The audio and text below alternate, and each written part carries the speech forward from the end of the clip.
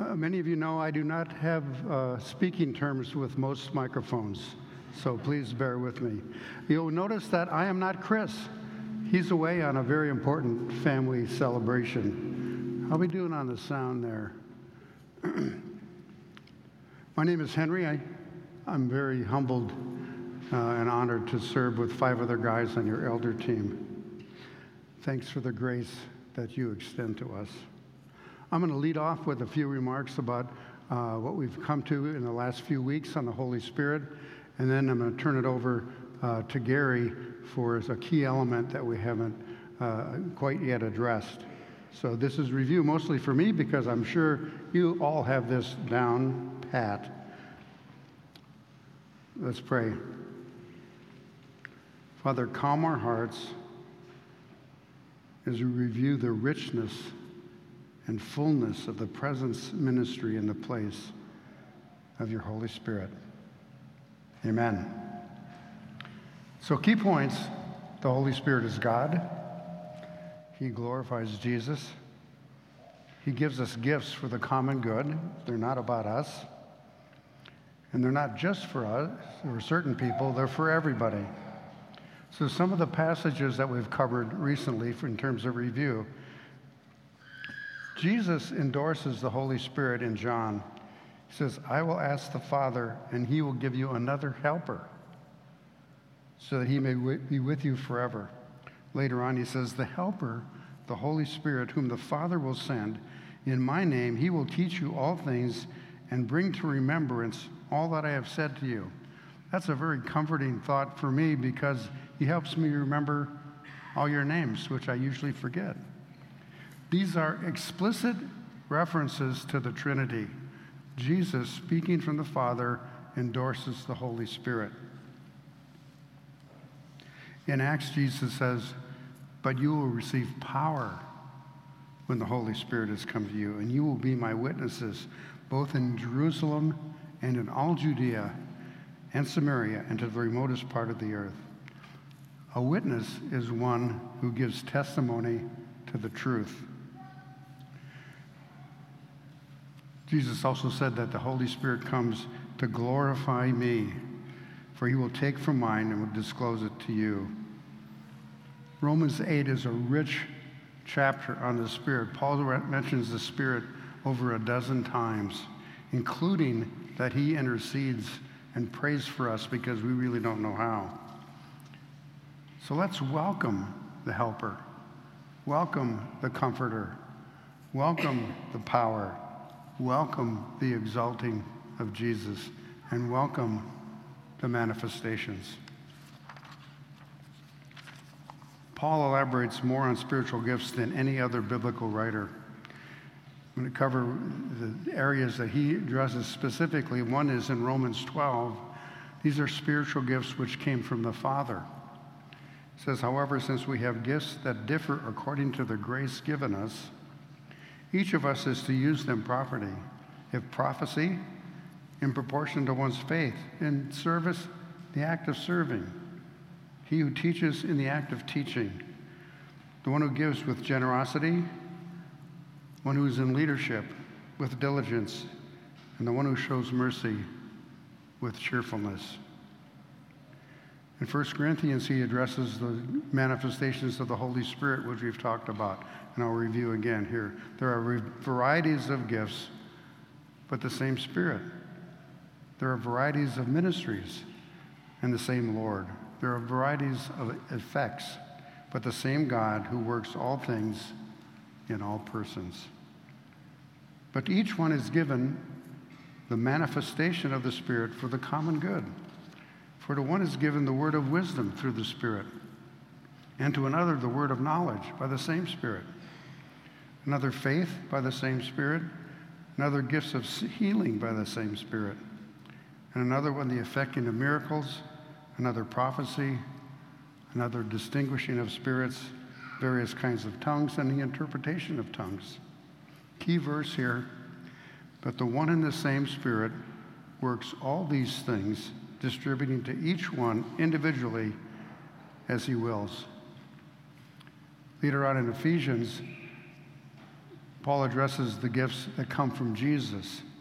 But as each one of us, grace was given according to the measure of Christ's gift. He gave some as apostles, some as prophets, some as evangelists, some as pastors and teachers, for the equipping of the saints for the work of ministry. These are called the equipping gifts. From non-specific origin in 1 Peter, Peter writes, as each one has received a special gift, employ it in serving one another as good stewards of the multifaceted grace of God. He talks about speaking the actual words of God, serving by the strength that God supplies, that in all things God may be glorified. Highlights over the past month. These are things Chris covered. The Holy Spirit is God. He's given as a helper, a comforter. He's not here to condemn or confuse or cause fear. He dwells in all believers. In 1 Corinthians, Paul writes, do you not know that you are a temple of God and that the Spirit of God dwells in you? When he comes, he will convict the world of sin and righteousness and judgment. And for me, this is a powerful address to the way we intercede for others. Because we often ask, God, if you could change that person's behavior or level of commitment or actions to be more like me, well, then I'd be happy. We can't make anybody do anything, but the Holy Spirit can convict, can cause people to change, not me. And then he exalts Jesus. He will glorify me, for he will take from mine. So as part of the triune God, the Holy Spirit has specific ministry and place. The next week, Chris covered objections to understanding the Holy Spirit and the gifts. It's too complicated. I can't figure these things out. What exactly are tongues? Who can distinguish spirits? We've been hurt by past experiences. Somebody once told me that God told them to tell me to do this, and it didn't resonate with me. Why can't God speak to me directly? We've heard a teaching that's too far one way. You can't do that. Or too far the other way. You have to do this. I was confused. Perhaps we're afraid of what might happen if I'm not in control. That's the point. We're not in control. And do we really need to fear the Holy Spirit? I want to acknowledge to many, including myself, we've been hurt by well-intended believers trying to guide us. As a new believer, I was torn between two close friends. One who was in the spiritual thinking, God is doing this stuff today camp, and a roommate who I did Bible study with was strongly in, they're over and done. And I was confused. I couldn't reconcile these. I knew and loved both these guys. So I took the easy way. I did nothing. For those of us caught up in that, I pray for healing, for grace, and for understanding. As Chris has often mentioned, we want to look to Scripture to establish our framework and truth in all areas, not our past or hurts or experience. A week later, Chris started covering some of the specific gifts he called the love gifts. And as our elders have studied this, we would see that these are open to all. There's no restrictions on the administration of these gifts. The first was administration, the ability to manage details to free others, like the helmsman of a ship to steer the course. Many of you know that I spent the better part of 3 years underwater on a submarine winning the Cold War. Thank you very much. One of the duties I was assigned to was officer deck and conning officer underway. So in following the captain's night orders and the tactical situation we were in and the rules of the road, I would direct the helmsman and the plainsman to keep the submarine on the ordered course and depth. So give the order on the helm. Right 10 degrees rudder, come to new course 045. And he'd answer, right 10 degrees rudder, come to 045. Aye, sir. Ship would start to turn. He'd respond, sir, passing 035, 10 degrees from to course. Very well. Sir, steady on course 045. Very well. I had confidence that he would steer that course and keep us where we were supposed to be, a detail I didn't have to pay attention to. Chris covered this gift of mercy, to feel the compassion and suffering of others. Then helps in service, meeting the needs of others in practical ways. You know, it takes dozens to set up and break down here every morning. Giving and generosity, discerning folks who examine and evaluate needs and act generously. It's not about the amount of money, but the intentional ways they look to see if this ministry is doing kingdom business. These are the silent service stealth ministers in the body. We will likely not know who they are. What an honor to be used by God to reveal his character to others. The manifestation is to reveal. Last week, Chris covered some of the word gifts. He talked about apostleship and made the distinction that the capital A apostles, as we understand it, were the 12 plus Paul who were with Jesus. The small a apostleship are those who are sent out to do new work, or regional church builders, not limited to paid staff or missionaries. There's the teaching gift to explain and expose the truth of Jesus. While they incur a stricter judgment, they also encourage our action. There's exhortation to encourage and confirm. The Holy Spirit comes as a dove, and we can quench, grieve, or resist the Holy Spirit. Exhortation is the opposite. It's welcoming, confirming. Covered the gift of leadership, which is not administration. It's seeing the big picture. In Acts, we have the account where the apostles said, but we will devote ourselves to prayer and the ministry of the word. Then they selected 7 to carry out the serving of widows. The pastor or shepherd, a deep concern and care for the congregation, to walk alongside others. These are like our community leaders who have a care for us portion of our congregation. And then evangelist, to communicate the good news in a divine way. In a future message, Chris will cover what he calls the power gifts, healing, identifying spirits, faith, tongues, interpretation, and prophecy. The gifts are not about us. And I'd like to share one of my favorite verses, if we could put that up. 2 Corinthians 2:14.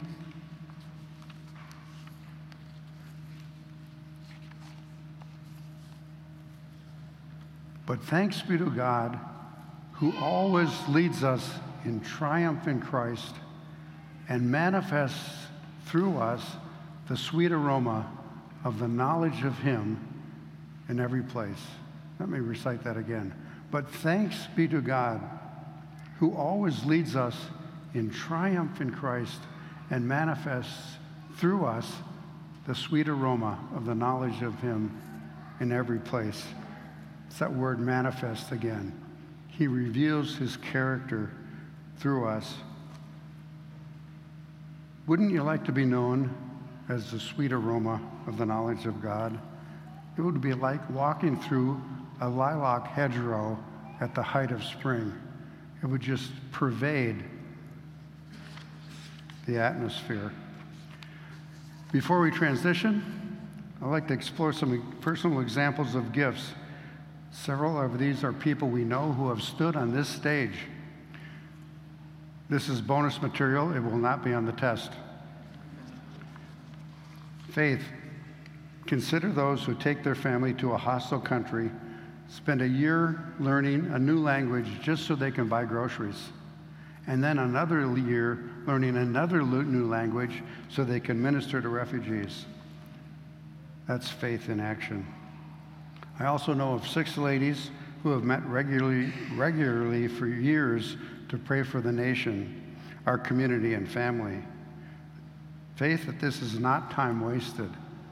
It's a life invested. Apostolic or apostleship. These are regional church builders sent to do a new work. We have another missionary family who is building businesses and small congregations among the islands where they live. Teacher, they take Jesus' words to Peter seriously. Feed my lambs, tend my sheep. Details are important. They want to make sure we know them. These are generally emotionally safe and loyal people. Luke, in the Gospels, demonstrated this gift as teacher. A giver. We will likely never know who these are, but as in Chris's message, he had a gentleman that watched him for a year before he decided to give, because they evaluate the needs. They're the wisest givers, usually very private, not needy. Job was a giver, as was Matthew in the scriptures. Mercy. Consider those who have left a promising career, move across country to care for an aging family member, or take days off work to minister, to set up households and tend to the needs of others. They have no enemies. Ruth, in Scripture, had the gift of mercy. Servants, we can all see what they do. They operate in the most authority because they don't ask for any of it. They're the porcupine huggers. They stay with the hard cases. Barnabas in the New Testament, Jesus' father Joseph are examples. So I'm going to turn it over to Gary, but our review is that Holy Spirit is God. He glorifies Jesus. He gives us for the common good. They're not for us. Okay, true confession. This is all a setup. Life is pretty attractive when the Holy Spirit's in my corner, on my side, my helper, my comforter, my power, my gifts. What's not to like? Well, what's not to like is we're missing a key element in our understanding. Well, please welcome our fellow elder Gary for a conclusion.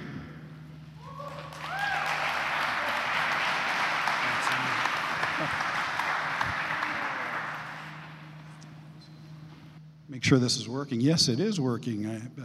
I feel embarrassed for the people that come up here and use the mics and they're talking like Angela this morning. Sorry. Yeah, half of the prayer was missing, but God knows, right? And thank you, Henry, for bringing the basic review of what Chris has said. And I want to thank also the worship team for just those beautiful songs this morning of reminding us of just who it is that we worship. And this is the one that we come to. And it just brought me to my knees. Well, spiritually, I should say, because I wasn't on my knees. But in any case, and I also just want to thank my wife, I really do, Margot, many of you know her, for being a sounding board this week for all of these things, because this is not normal for me to be up here. But I hate it when we get to have lots of intro and then we don't get to the main passage, and so we're going to get right to it. So I'm going to be reading 1 Corinthians 13 and then a little bit of the end of 1 Corinthians 12, which actually goes with it. And I'm reading from the North Idaho version, the NIV, but you're going to be seeing up here, hopefully, there'll be the ESV, I believe. But in our small group at home, we typically everybody has a different version. And what's really good about that is that we get a fullness to really what the Word is saying. And so it's kind of good. So as I read, and you don't see those words up there, relax, just soak in what God is teaching you through those various versions, okay? So anyway, 1 Corinthians 12, starting with verse 31. Now eagerly desire the greater gifts, and yet I will show you the most excellent way. If I speak in tongues of men and of angels, but do not have love, I am only a resounding gong or a clanging cymbal. If I have the gift of prophecy and can fathom all mysteries and all knowledge, And if I have faith that can move mountains, but do not have love, I am nothing. If I give all I possess to the poor, and I give over my body to hardship that I may boast, but do not have love, I gain nothing. Love is patient, love is kind. It does not envy, it does not boast. It is not proud, it does not dishonor others. It is not self-seeking, it is not easily angered. It keeps no record of wrongs. Love does not delight in evil, but rejoices with the truth. It always protects, always trusts, always hopes, always perseveres. Love never fails. But where there are prophecies, they will cease. Where there are tongues, they will be stilled. Where there is knowledge, it will pass away. For we know in part and we prophesy in part. But when completeness comes, what in part disappears. When I was a child, I talked like a child and I thought like a child. I reasoned like a child. When I became a man, I put the ways of childhood behind me. For now we see only a reflection as in a mirror, and then we shall see face to face. Now I know in part, then I shall know fully, even as I am fully known. And now these three remain: faith, hope, and love. But the greatest of these is love. Now, I read the whole passage, and I'm sure many of you have heard this before, particularly at weddings. How many, just a show of hands, how many of you have heard this either at your wedding or some friend's wedding? Come on. I know. There you go. So, and to tell you the truth, it's not bad. It's a good thing. It's a good thing to emulate for husbands and wives and spouses to do these kinds of things and to have this kind of love toward each other. But whenever I hear this passage in that context, or when I hear it, period, sometimes, the problem is that I feel so inadequate. I feel, here's the love, here's the perfect love. I do not have this. I just ask my wife. She knows many times I don't have this. So and then I feel this burden to try, to do, to achieve, to emulate. But that's the problem. And it was the problem with the Israelites all through the Old Testament. There's myriads of stories that I won't go into, but they've tried, they failed, God redeemed, God brought back. And even in my testimony when I was younger, beginning college, I tried hard living I was in the Southern California area.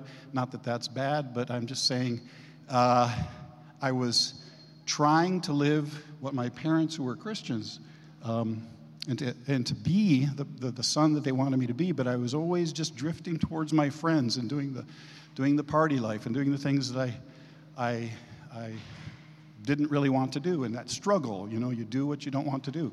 And so I tried and failed and tried and failed, and then finally God brought me to the end of my rope at a Christian camp. I believe it was Hume Lake. There's some people with Hume Lake here.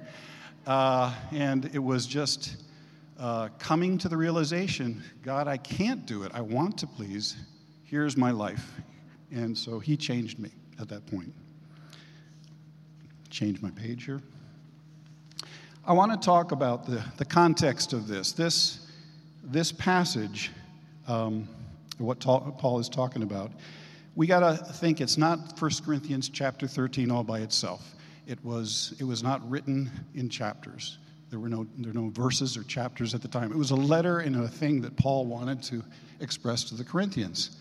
And so if we look at that and we look way back not way back, but chapter 12, he's talking about these gifts. He's talking about how the Holy Spirit distributed them to everybody. And those who call Jesus Lord, that's only by the Spirit. He says in 1 Corinthians 12:3, only the Holy Spirit reveals that to you. So if you name Jesus as Lord, you are one of the body. And he's distributed gifts, whether you like it or not. You've got them. And the problem is that at that time, the Corinthians were somehow disjointed. Even back in chapter 11, he kind of rebukes them for the ways that they're eating together. And so they're not really understanding what is happening. I mean, they're not understanding what the intention of the body is. I'm just going to go back and read a few things from 1 Corinthians 12. He says, if now the foot should say, because I'm not a hand, I don't belong to the body, it wouldn't be for that reason. It wouldn't stop being part of the body for that reason. In 18, he says, but God has placed the parts of the body, every one of them, just as he wanted them to be. The eye can't say to the hand, I don't need you. The head can't say to the feet, I don't need you. On the contrary, those parts of the body that seem to be weaker are indispensable.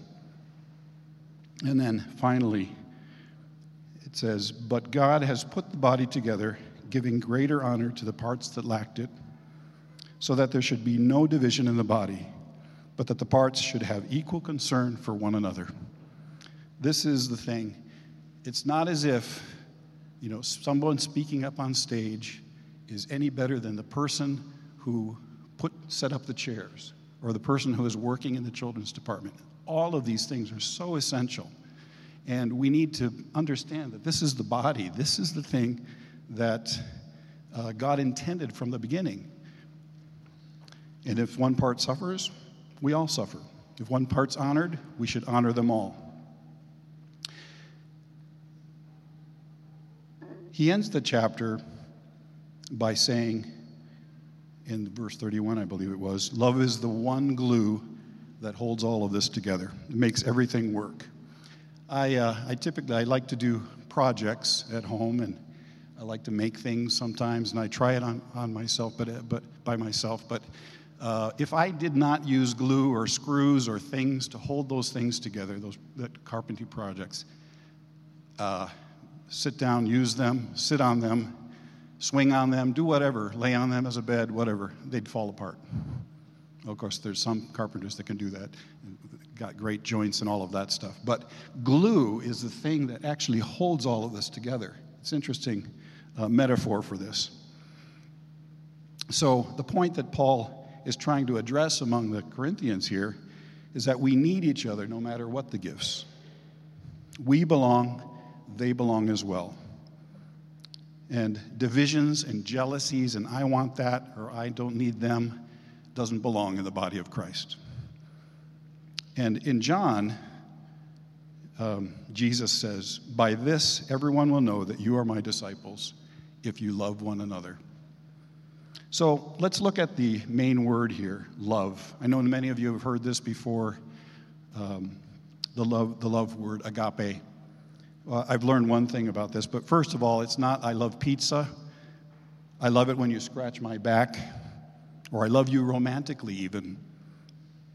The word agape, and I'm not a Greek fluent speaker by any means, so this is not necessarily the pronunciation, but it comes from the root word agapao, and it means, from Strong's Concordance, it means affection, goodwill, benevolence, brotherly love, to welcome, to entertain, to love dearly. And it's used many times, believe it or not, in the Song of Solomon. This is the love that he's referring to, which is a hard book for me to read. It's a romantic book, but it's about something deeper than that. And where am I? Okay, 1 Corinthians 11. Before that, the plural of this word, agape, believe it or not, it is referring to love feasts. They used this word many times in the early church. And these love feasts were things where Christians, they had it before communion. The rich provided all of the food, the tables, the accoutrements, the things that they needed for those feasts. They invited with the poor ate with them, they had fellowship together, they had a shared experience, and this was happening before communion. And as you remember, in 1 Corinthians 11, this is what Paul actually rebuked them for. These feasts had degenerated into things where they were sitting at separate tables. They were doing things that the poor, some went hungry, some people were drunk even.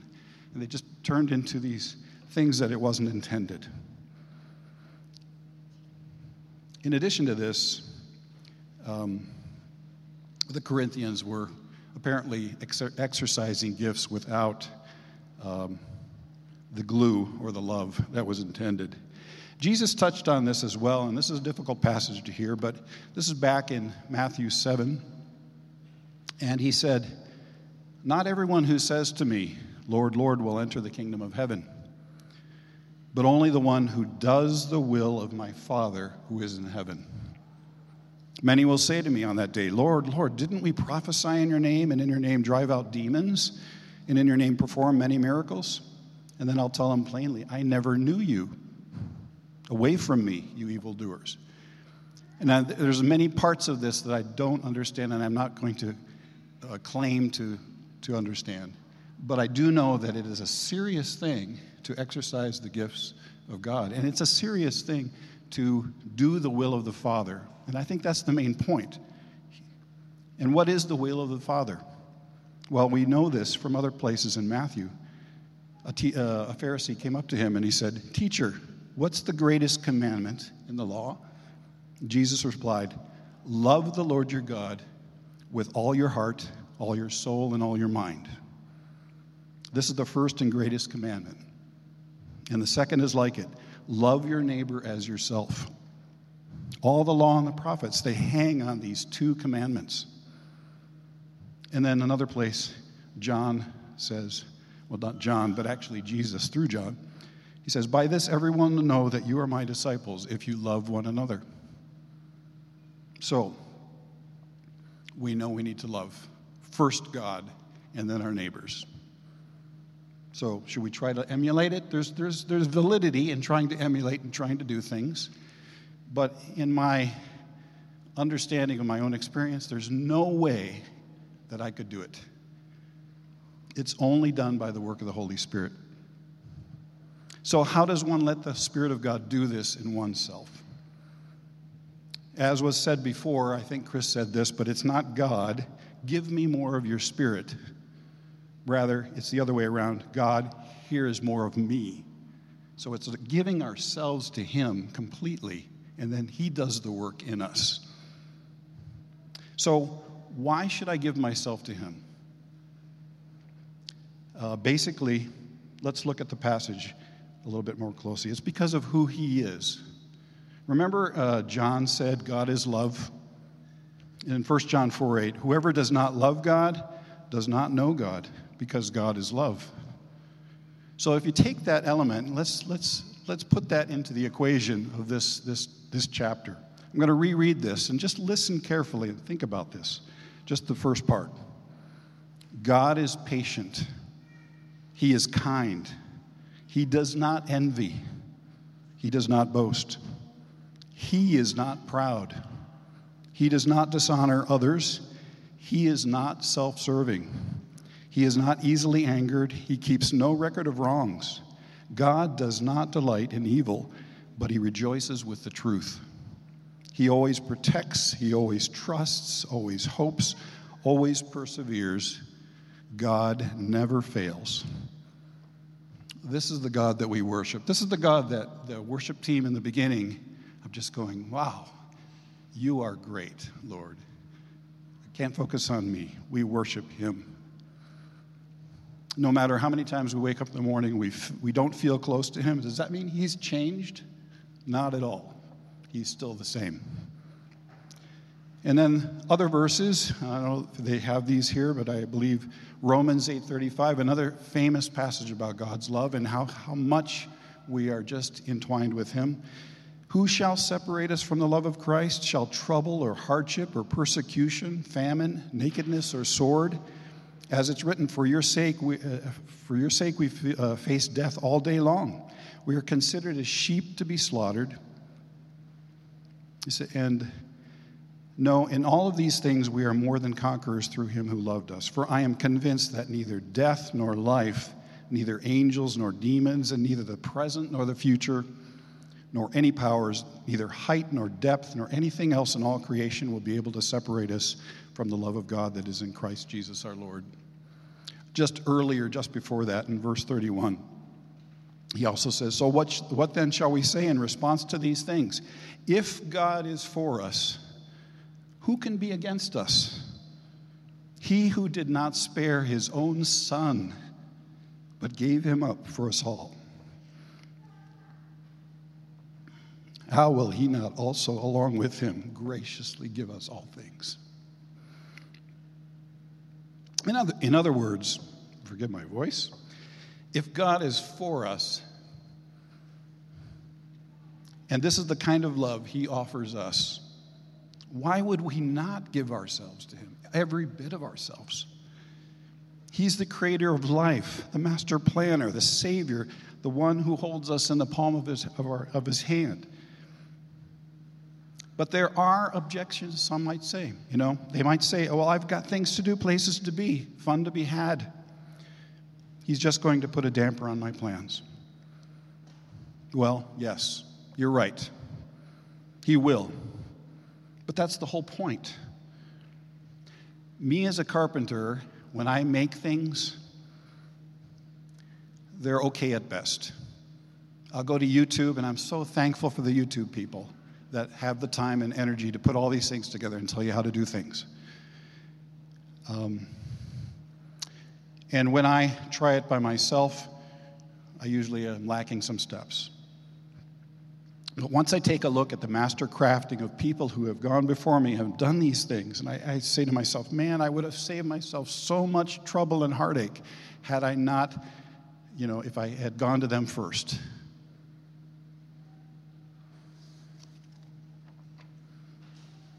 Just think of God. He is the one who created life. He knows the beginning from the end. And as I said, he holds us in the palm of his hand.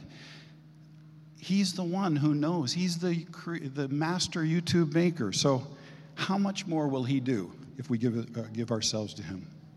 And the outcome, if we do, how does this relate to the love in 1 Corinthians 13? Well, remember later down in the chapter, he says in verse 12, for now we see only a reflection as in a mirror, and then we shall see face to face. Now I know in part, then I shall know fully, even as I am fully known.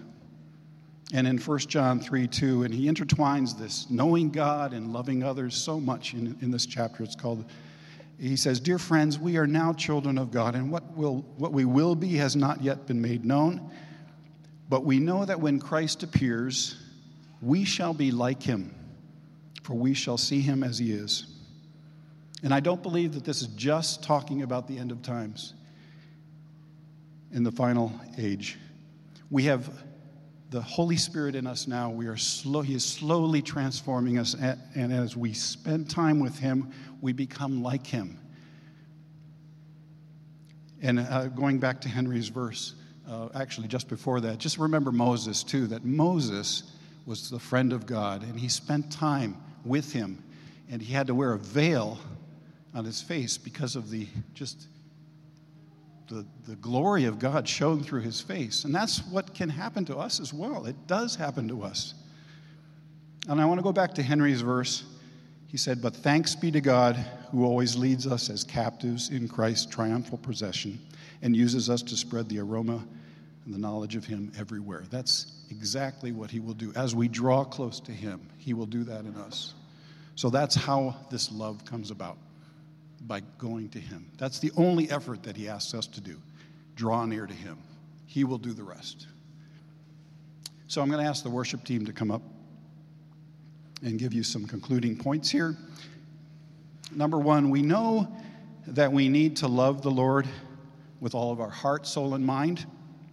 We know that we need to love our neighbor as ourselves. We have the variety of gifts, but the same Lord. We know that he scattered the gifts among us, and they are useless unless we participate as one body, loving and valuing each gift. I'm going to ask you to put up 1 Peter 4:7-11. This kind of concludes. It's a nice verse that really wraps this up. But in verse 7, he says, the end of all things is near. Therefore be alert and sober of mind so that you may pray. Above all, love each other deeply because love covers over a multitude of sins. Offer hospitality to one another without grumbling. Each of you should use whatever gift you have received to serve others as faithful stewards of God's grace in its various forms. If anyone speaks, they should do so as one who speaks the very words of God. If anyone serves, they should do so with the strength God provides, so that in all things God may be praised through Jesus Christ. and to him be the glory and power forever and ever. Amen. He's offered himself to us, and he demonstrated all of these points of love in the offering of his Son in our stead. So let's give ourselves completely to him because of what he did. We're going to have communion right now, and this would be a great place to start this giving of ourselves to him, realizing what he did and what he is to us. Now, for communion, we do not have the agape, the love feasts yet. We may someday before communion. We might have those. And hopefully we don't degenerate into what the Corinthians did.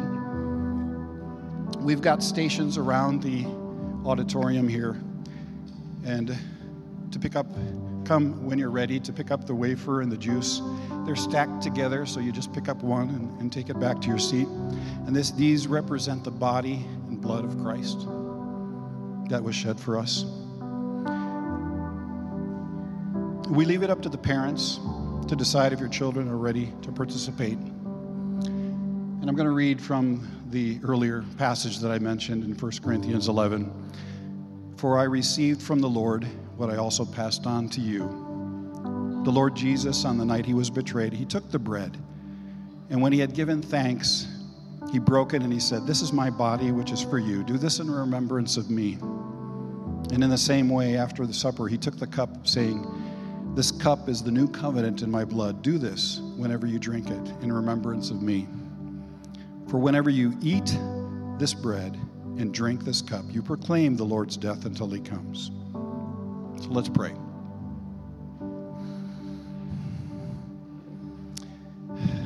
Father, I just thank you so much that you are the one who does it all. You are the one who distributes gifts freely. You are the one who shed your own blood, gave your own body on the cross for us, demonstrated the love so clearly and deeply, Lord. There's nothing that we can give back to replace or do this other than our lives, to just fully give them to you. Father, we just repent. We ask your forgiveness for trying it on ourselves on our own. And Lord, we want you to be in us, filling us, doing the things that you do. Father, thank you so much. We praise you and thank you in Jesus' name.